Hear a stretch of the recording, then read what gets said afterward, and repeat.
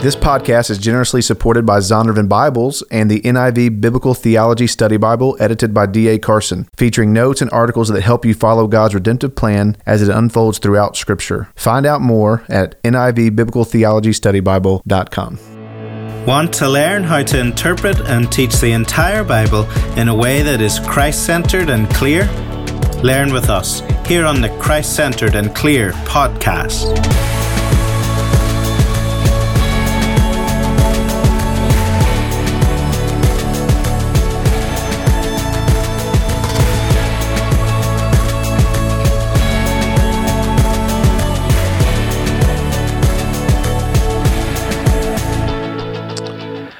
Nate Akin here with the Christ-Centered and Clear podcast. On this podcast, we want to have conversations about seeing Christ in all the Scriptures, but to do so in a way that is clear so that it can be life-changing. You can find more about Christ-Centered and Clear at our website, christcenteredandclear.com, where you'll find sermons, articles, many other resources to help in seeing Christ in all the Scriptures. Also, we'd love for you to interact with us by rating this podcast and sharing it with friends via social media. And also, feel free to email us if you have topics or texts you want us to cover in future episodes. We would love to hear from you, and we would love to tackle those questions and those texts. And so please feel free to email us, christcenteredandclear@gmail.com. Today, we're going to have a conversation with my dad, Dr. Danny Akin, president of Southeastern Seminary. My dad is a wonderful preacher. He's an author, leader, and an even better dad. And so, Dad, thanks for being on the podcast. I'm glad to do it, Nate. Well, let's start with some questions just to help the listeners get to know you a little bit. So first, just tell us, where were you born and when did you come to know Christ? Well, I was born in Atlanta, Georgia, as was your mom, and I came to know the Lord at the age of 10, having grown up in a home with a Christian dad and a Christian mom, and heard the gospel many times, but it was on a Sunday night after the service. I can't even remember what the pastor preached on, but when I returned home, I had this huge weight. I'd never felt anything like it before inside my heart. And Mama, who is always very sensitive to things, said, "What's going on?" And I said, "Well, I know I'm a sinner. I know that Jesus loves me and died for me, and I want him to be my Savior." And so we went to see the pastor, and a few weeks later maybe a week later, made my profession of faith and was baptized. I still have the sweet memory of my granddaddy Galloway wrapping me up in a towel after I was baptized and driving me home in his old pickup truck. Who baptized you, the pastor? Yes, his name was Clyde Allen. When did you begin to sense a call to gospel ministry, sort of kind of vocational full-time ministry? Well, unfortunately, I didn't walk with the Lord as a teenager, but the Lord, doesn't give up on his children. Hebrews is clear. The Lord disciplines those that he loves.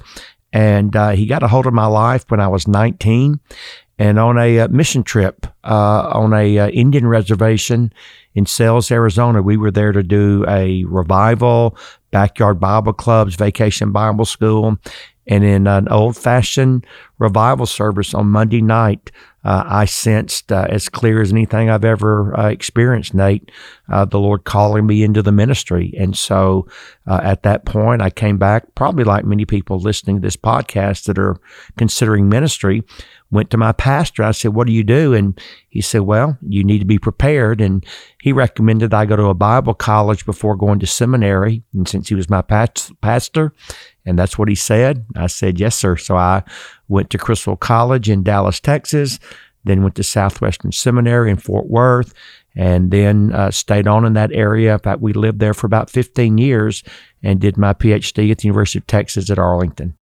How long have you been in ministry now?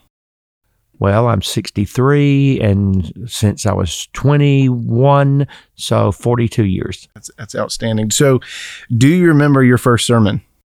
Yes, it was actually returning home from that mission trip, and they said, "Well, God's called you to the ministry. You might as well get started preaching now." And so they gave me a weird text out of the Old Testament that the men of Issachar knew the times of the seasons or something like that. And I did my best to wing that. Now, fortunately, Dad didn't do that again until, I guess it was 6 months later. That's kind of funny. I was invited to preach at our church where I was living in Dallas. Well, I'd never preached before, didn't know how to do it. But W.A. Crystal was preaching through the book of Acts, and he had preached 4 sermons, on Philip and the Ethiopian eunuch in Acts 8:26-40. So I listened to all 4 of those sermons over and over and over, wrote down what I thought was the best of them, and combined them into one. And preached that. So that was your second sermon. That was my second sermon. They just picked for you the men of Issachar. Yes. Why? Well, he said, well, these were men that knew the times and were wise concerning them. And I'm like, well, okay. So there you go. And I'm like, all right. Well, why couldn't I have preached on John 3:16? I mean, absolutely, yeah. Looking back on it, was that, you probably had no idea what a Christ-centered sermon was, so was there any kind of Christ-centeredness to it? I have no memory of what I said at all, and I think that's the grace of God. That's incredible. So now that you've been in ministry for a while, how long does it typically take you to prepare for a sermon? I still spend somewhere between 8 to 12 hours on every message. And the good thing is, what used to take me 25 hours, I can do in about 10 now. So I try to spend 8 to 12 hours on each sermon, whether I'm speaking to 15 people on Wednesday night or to 5,000 on a Sunday morning. What do you take into the pulpit with you? So is it outline, full manuscript, kind of what do you take up there with you? It varies. I kind of have an itinerant ministry, and so there's some messages that I've preached many times, usually by request. And so I will usually just take the Bible with me and maybe the outline. If it's something brand new, I will have a more full manuscript to guide me through. I like to use quotes and cite statistics. And so if you're going to do that, unless you have a photographic memory, which I don't have, then you need that in front of you. When you are preparing a sermon, getting ready to preach it, do you practice it at all? Like preach it to yourself, preach it out loud? What do you kind of do before you take it into the pulpit? I used to do that. I don't do that so much anymore. Now, I do go over the manuscript multiple times. Once it's finished, I'm going to go back through it again and highlight it, mark certain things that I want to make sure I emphasize. I'll think through how it will sound, because I always remind our students that when you speak, you're not writing for the eye. In essence, you're writing for the ear. And so you want to make sure it sounds right. And things sound differently in verbal speech than they do when you put something on paper or you're typing it out. Yeah, even in my own personal preaching, I've gotten so much better at that. Just saying it a few times so that I can see what I'm going to, how it's going to sound is really helpful. That's one of the benefits of preaching multiple times on a Sunday. By the last service, you used to have it down pretty well. Yeah, and you know your content a lot better. It's the first group that got practiced on. Absolutely. You feel more free, I think, too, I agree. The more you go. But let me ask some just kind of personal, kind of fun hobby questions, and then we'll dive more deeply into Christ-centered questions. But what are some of your hobbies? Well, I love sports, as all of you, my 4 sons know. So right now, I'm really kind of in a state of depression. It could move to a manic stage if something doesn't happen soon. But I love watching football in particular, college and professional football. I enjoy basketball, though I tend now to be more interested during the playoffs and during the tournament. I do like baseball. I enjoy going to games. Not much of watching it on TV anymore, but I do enjoy going to games and just the atmosphere. So I like that. When my knee's not acting up, I like to walk. I enjoy doing that. I love spending time with your mom, and your mom's a big movie watcher, loves to watch TV. So we, right now under COVID, we've gone through a bazillion series on Netflix, Hulu, and everything else. But I enjoy just being beside her. So I enjoy doing that.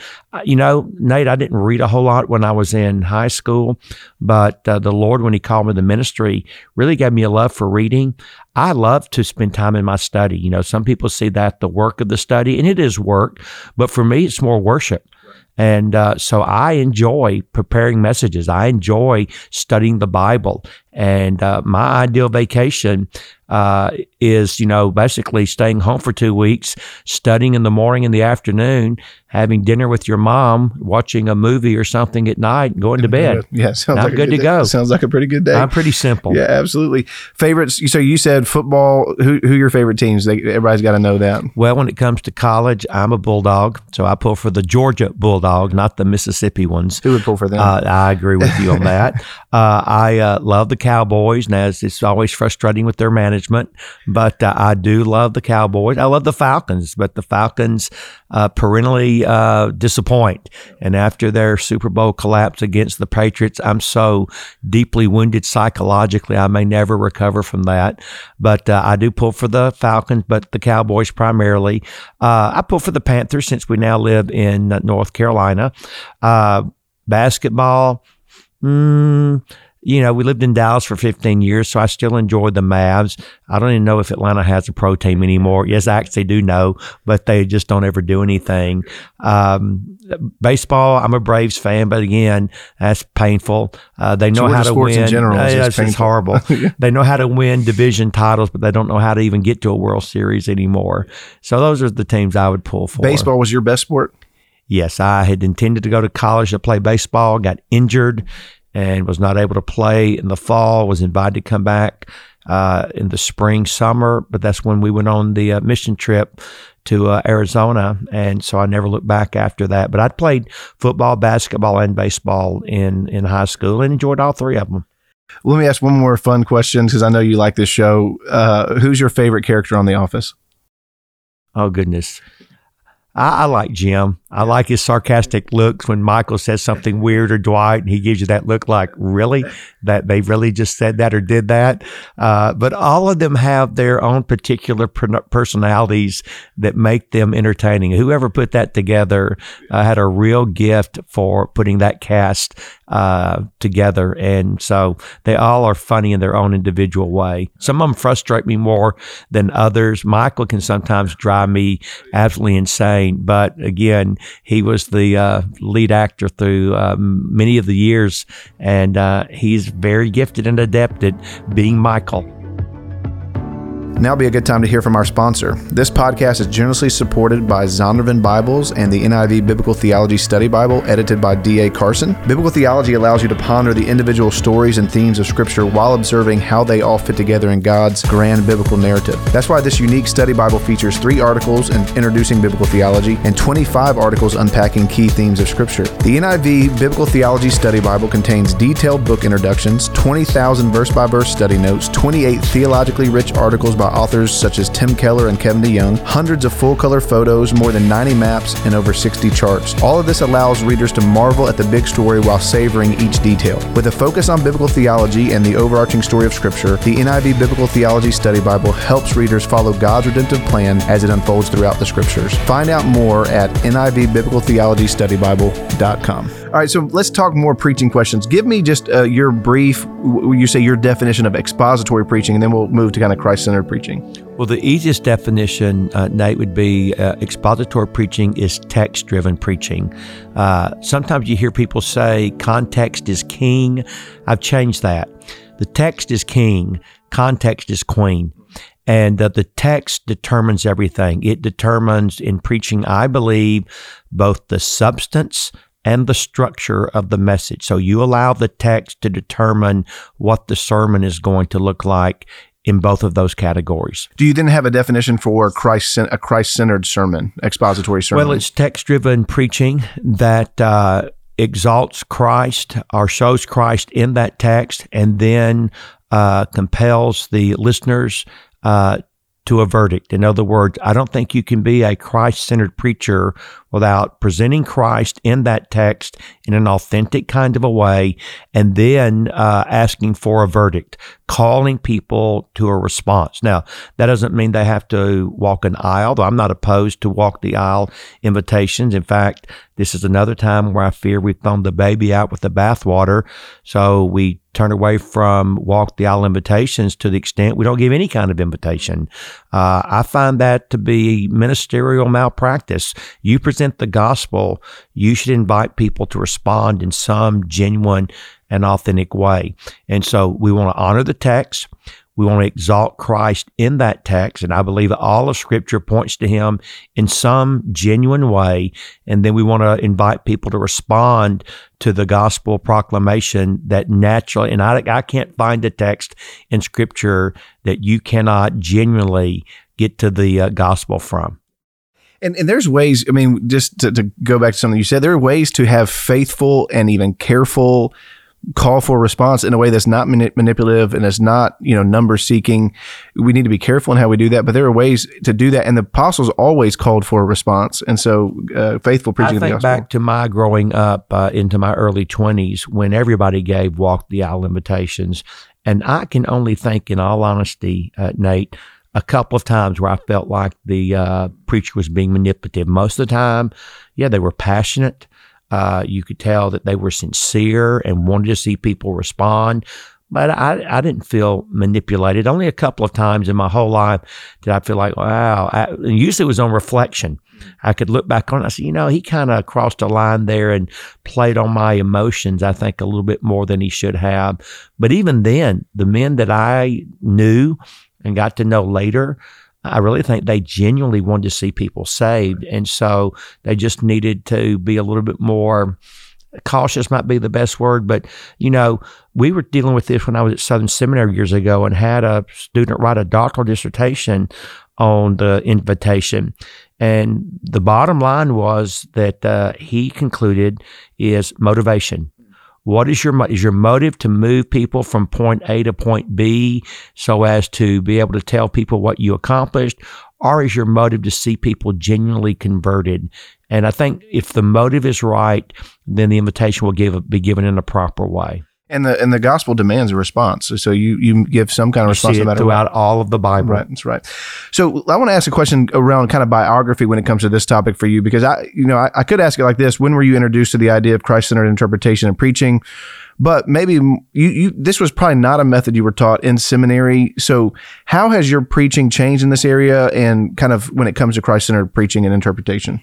Well, it wasn't what I was taught. Now, I was taught expository preaching when I was at Crystal College. I was taught the big idea approach when I was at Southwestern Seminary. And reflecting back upon them, neither one of them really taught Christ-centered preaching as we understand it today. In fact, I'm not sure it was even on the radar screen in the late 70s and early 80s. Now, in both places, the idea of preaching without giving an invitation would have never entered their mind. But in the sense of what we talk about today, no, I was not taught that. And in fact, because of my rabid commitment to exposition and honoring the substance and structure of the text, I was very much a devotee of Walt Kaiser. Think of his classic book, Towards an Exegetical Theology. And I often say, I agree with everything Kaiser says. The problem is he doesn't say enough. There's more to preaching and there's more to hermeneutics than what Dr. Kaiser does, who, by the way, is someone I hold in the highest regard. We've had him on this campus and I revere him in so many ways. So it began to develop actually when I first came to Southeastern, beginning around the year 2005, 2006. And actually, your twin brother was very influential here because Jonathan began to, in a gracious way, say, have you read what Graham Goldsworthy says? Have you read Sidney Greidanus? Have you looked at what Sinclair Ferguson says about preaching? Now, I knew of Brian Chappell's book, but I had not read it. But then I did sit down and read it. And even then, Brian does he brings a certain emphasis to Christ-centered preaching. Then Keller comes on the scene, and I began to just listen to these guys, and they did not in any way demean the traditional exegetical, expositional. We want to honor the text in its the grammatical, historical interpretation of a text. They simply said there's a further question to ask, and that further question is, how does this text point or show us Christ? In fact, when I teach preaching, I tell our students there are 5 questions that every text or every sermon needs to address. Number 1, what does the text teach me about God? Number 2, what does this text teach me about fallen humanity that requires the grace of God? That's Chapel's fallen condition focus. Number 3, how does this text show us Christ? Number 4, what do I want my people to know? And number 5, what do I want my people to do? And so we need to make sure that we ask those first 3 questions, which are very theological, in the context of doing good, faithful, historical, grammatical interpretation. I was going to, it's funny, I had in my notes that, there's a spectrum when it comes to this, and usually the spectrum is on one side we have Kaiser, and on the other side we have Keller. Yes. So where would you kind of find yourself on that spectrum? I lean more toward Keller. I'm not in the middle. I am a advocate of Christ-centered preaching, and so I would be more in that camp. I think Tim sometimes can do some things with a text that I have to kind of, not quite sure that is a natural Christological implication from that text, but I'll quote my friend James Merritt. I would rather make too much of Jesus than not enough of Jesus. And I don't think Keller crosses the line, at least not very often, into allegory. And I want to be clear, I'm not an advocate of allegory. I think that's problematic. I'm an advocate more of typology. Now, I've heard some of my friends say, well, one man's allegory is another man's typology.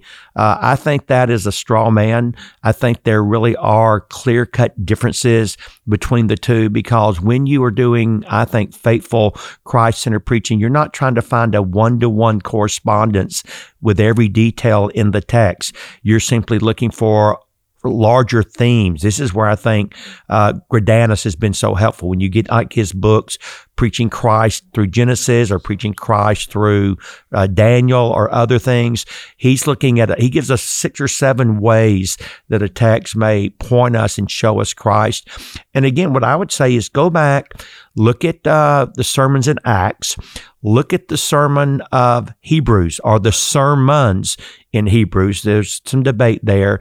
And look at how they deal with Christ in the Old Testament. And I think you've got a biblical paradigm and pattern that will give us direction how we can authentically do it today.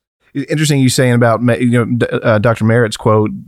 I'd rather kind of make too much of him. Of Jesus than not enough. Well, the way when we talk about it, John and I, it's so funny because it comes back to just how you raised us. You would never get mad at us for striking out. You get mad at us if we struck out looking at the third pitch. You're like, take a cut. It's the same thing with this. We'd rather you take a cut and miss it on Jesus than not take a cut at all.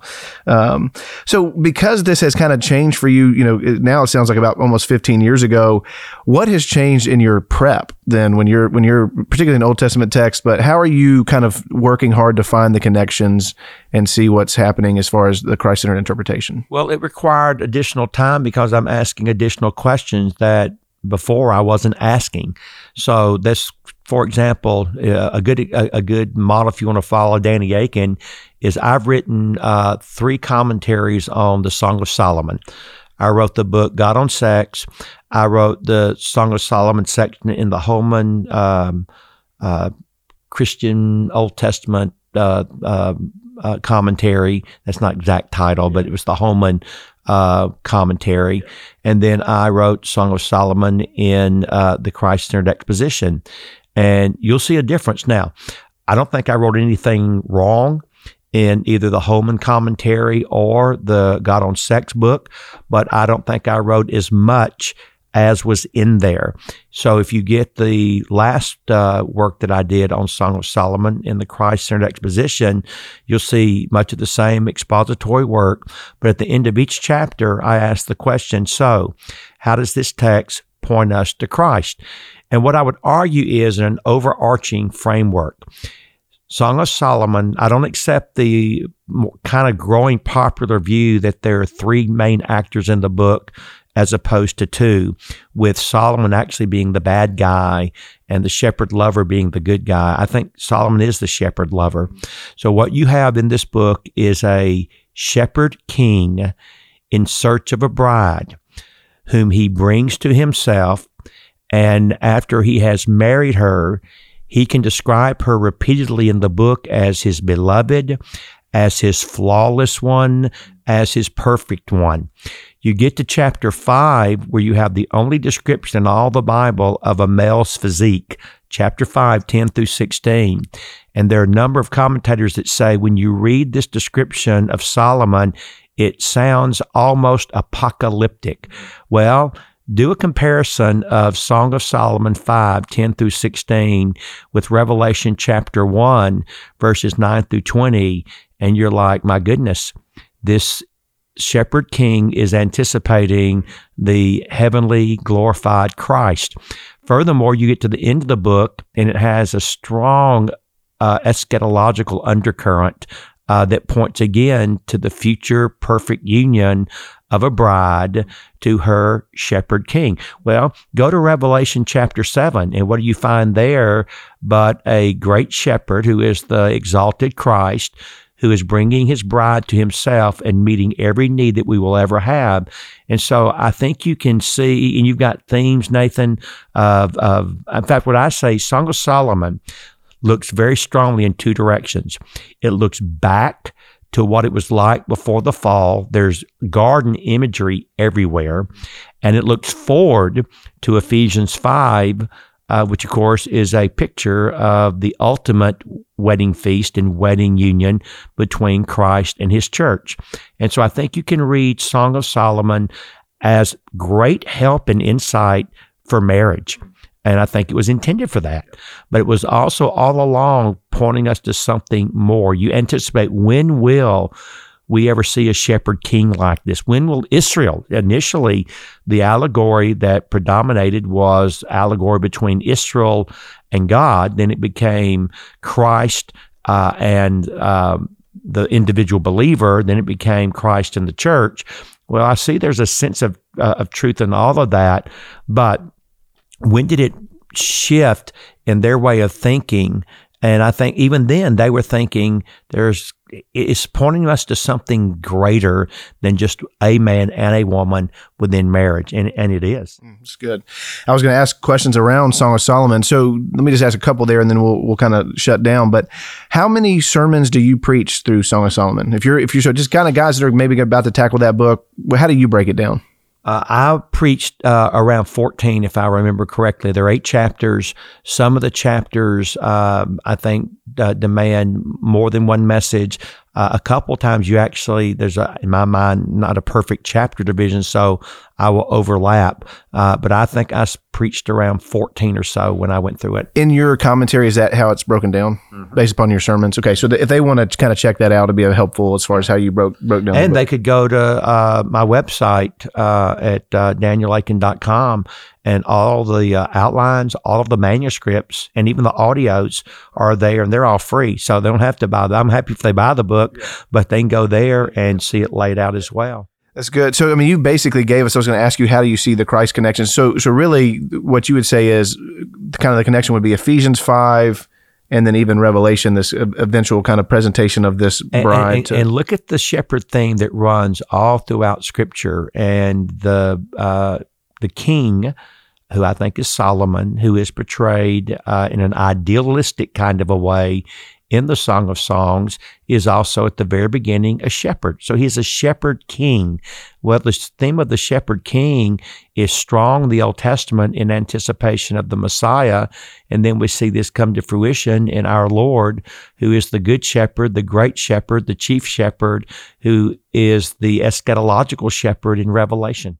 Now you teach Song of Solomon in marriage conferences. Yes. So one of the things we're trying to do with Christ-centered and Clear is not just, I mean, sometimes people would say, yeah, cool, you showed me the Christ connections, but what does this matter for me?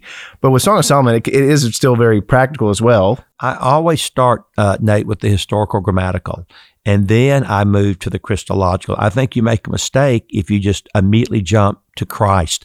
I think you need to honor the text in its historical context, raising the question, how did the original audience understand what the author was writing? But is it possible that he wrote more than even he realized? I don't believe that there are different meanings, but I am an advocate of what's known as sensus plenary. I believe there is a more fullness to each text that was intentionally put there by the Holy Spirit, who is the ultimate author of Scripture. And that's one of the amazing and wonderful realities about the Bible with its dual authorship. God could inspire a human author to write that which was absolutely true in that particular context, but he could also inspire them to write something that would transcend that in light of the totality of God's revelation. And I agree with Kevin Van Heuser. I think you should read every text in light of the total canon, or as Paul Harvey, who's now in heaven, but used to be a very famous newscaster, you need to read every text in light of the rest of the story. That's good. Just two more questions. So when it comes to Song of Solomon, obviously when we talk about anything, when it comes to a husband loving his wife, wife loving husband, we can look at Ephesians 5, the sacrificial love of Christ for his bride. How do you then work that out as far as practically through the Song of Solomon? You don't have to give all of it, but just maybe a couple of examples. Well, for example, you take their wedding night, which is described in chapter 4, verse 1 through chapter 5, verse 1, and you learn, first of all, before the husband moves toward his bride to consummate their marriage and their wedding night, he spends 16 verses praising her. I mean, in minute, intimate detail. And of course, I agree with Gary Chapman that one of the love languages that many of us have is words. And so he doesn't immediately go for it.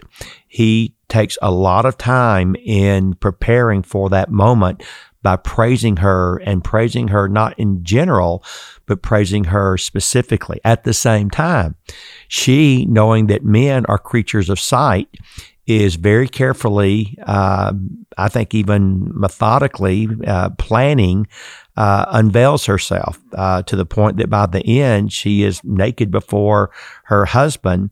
And then the marriage is consummated at the end of chapter 4 and at the beginning of chapter 5. So you get wonderful application in terms of how a man should praise his wife, should be specific in that praise, should speak to those things that he knows will bless her and encourage her. You find from her a woman sensitive to the way God put a man together. And of course, then what's so funny is immediately after that is there what I playfully call Bad Night in the Bedroom, which is 5, 2 through 8. And the honeymoon is over. He has to get back to the life of a king. And lo and behold, he comes home late one night, and evidently she had planned for a really nice evening. He didn't get there. She locks him out of the bedroom, which I think would indicate to any man that his wife is not happy. And he tries to woo her, even gets goes back to what worked before. But what you learn in marriage is what worked before doesn't always work again. You have to say the right thing in the right way at the right time. Finally, being the typical male, his feelings get hurt. He walks away. But then God, though not mentioned directly, I think brings her under conviction. She goes looking for him, and you have wonderful reconciliation that takes place, and you're thinking, my goodness, that's exactly how marriage works. And so we need to recognize that even in an ideal presentation of marriage, there's problems that have to be dealt with. Well, guess what? We live in a fallen, sinful, broken world, and even if we love our mate passionately, there are going to be bumps in the road. That's normal. The key is, what do you do when the bumps of the road come? And in their case, they forgive, they reconcile, and they enjoy one another, and they move ahead. One last just practical question, just for a Christian, not a pastor, not a leader, but a Christian that's trying to read the Bible and see Christ when they read the Old Testament so that it can change their lives. We'll just give some practical tips and helps on how you think they could do that. Well, going back to the way many scholars have done it that did not even buy into Christ-centered exposition, look for patterns, look for types, especially in individual, but also in institutions, in Acts. But then, Sinclair Ferguson, I wish he'd been a little bit more specific, but he says, if you just become familiar with the Bible by reading it over and over and over, all of a sudden you'll begin to have a feeling. I feel like I've been here before. And yes, you have, because in light of the cross, this story takes on a new and more significant meaning. So one example, you won't teach the story of David and Goliath as a moral on how you can slay the giants in your life. because first of all, you can't slay the giants in your life. Even David in that story acknowledges that it's the Lord God whose strength and power I come in that's going to basically cut your head off. The Lord of hosts is with us. Yes. Yeah. So you realize, no, we're actually the Israelites up on the hillside, shaking in our boots and having our knees knocked because we know we can't take on the giant. So what does God do? He raises up a giant killer on our behalf. Well, that sure sounds a whole lot like the gospel. And then the next thing you know, going back to Genesis 3:15, where we're promised that the Savior that will come will crush the head of the evil one. Well, David puts a rock in his head, cuts his head off. Now, is that the final fulfillment? No. But if you go through the Old Testament, you'll discover there are a number of times where heads get crushed under the feet of a messianic kind of figure. There are repeated times where a great shepherd does something that you're like, this feels like I've been here before. Well, you're going to get there, but because you know the rest of the story, you have been here. He takes his own weapon, takes the enemy's own weapon and kills him with it. It's amazing. Jonathan says it's like reading, a novel, cutting to the back, reading the end of it, then going back and reading. And this time you see how these clues that are dropped all along the way take on a much greater significance. And again, I think that's how God intends for us to read his word today. Absolutely. Well, Dad, thanks for taking time to be on. Really appreciate your time. My honor, Nate. Thank you. Thank you guys for listening to the Christ-Centered and Clear podcast. Again, would love to hear from you. Please interact and look forward to future episodes. Thank you for listening to the Christ-Centered and Clear podcast. If you have questions or topics or texts you would like us to consider for future podcasts, please contact us at christcenteredandclear@gmail.com, and please visit us at christcenteredandclear.com for more resources.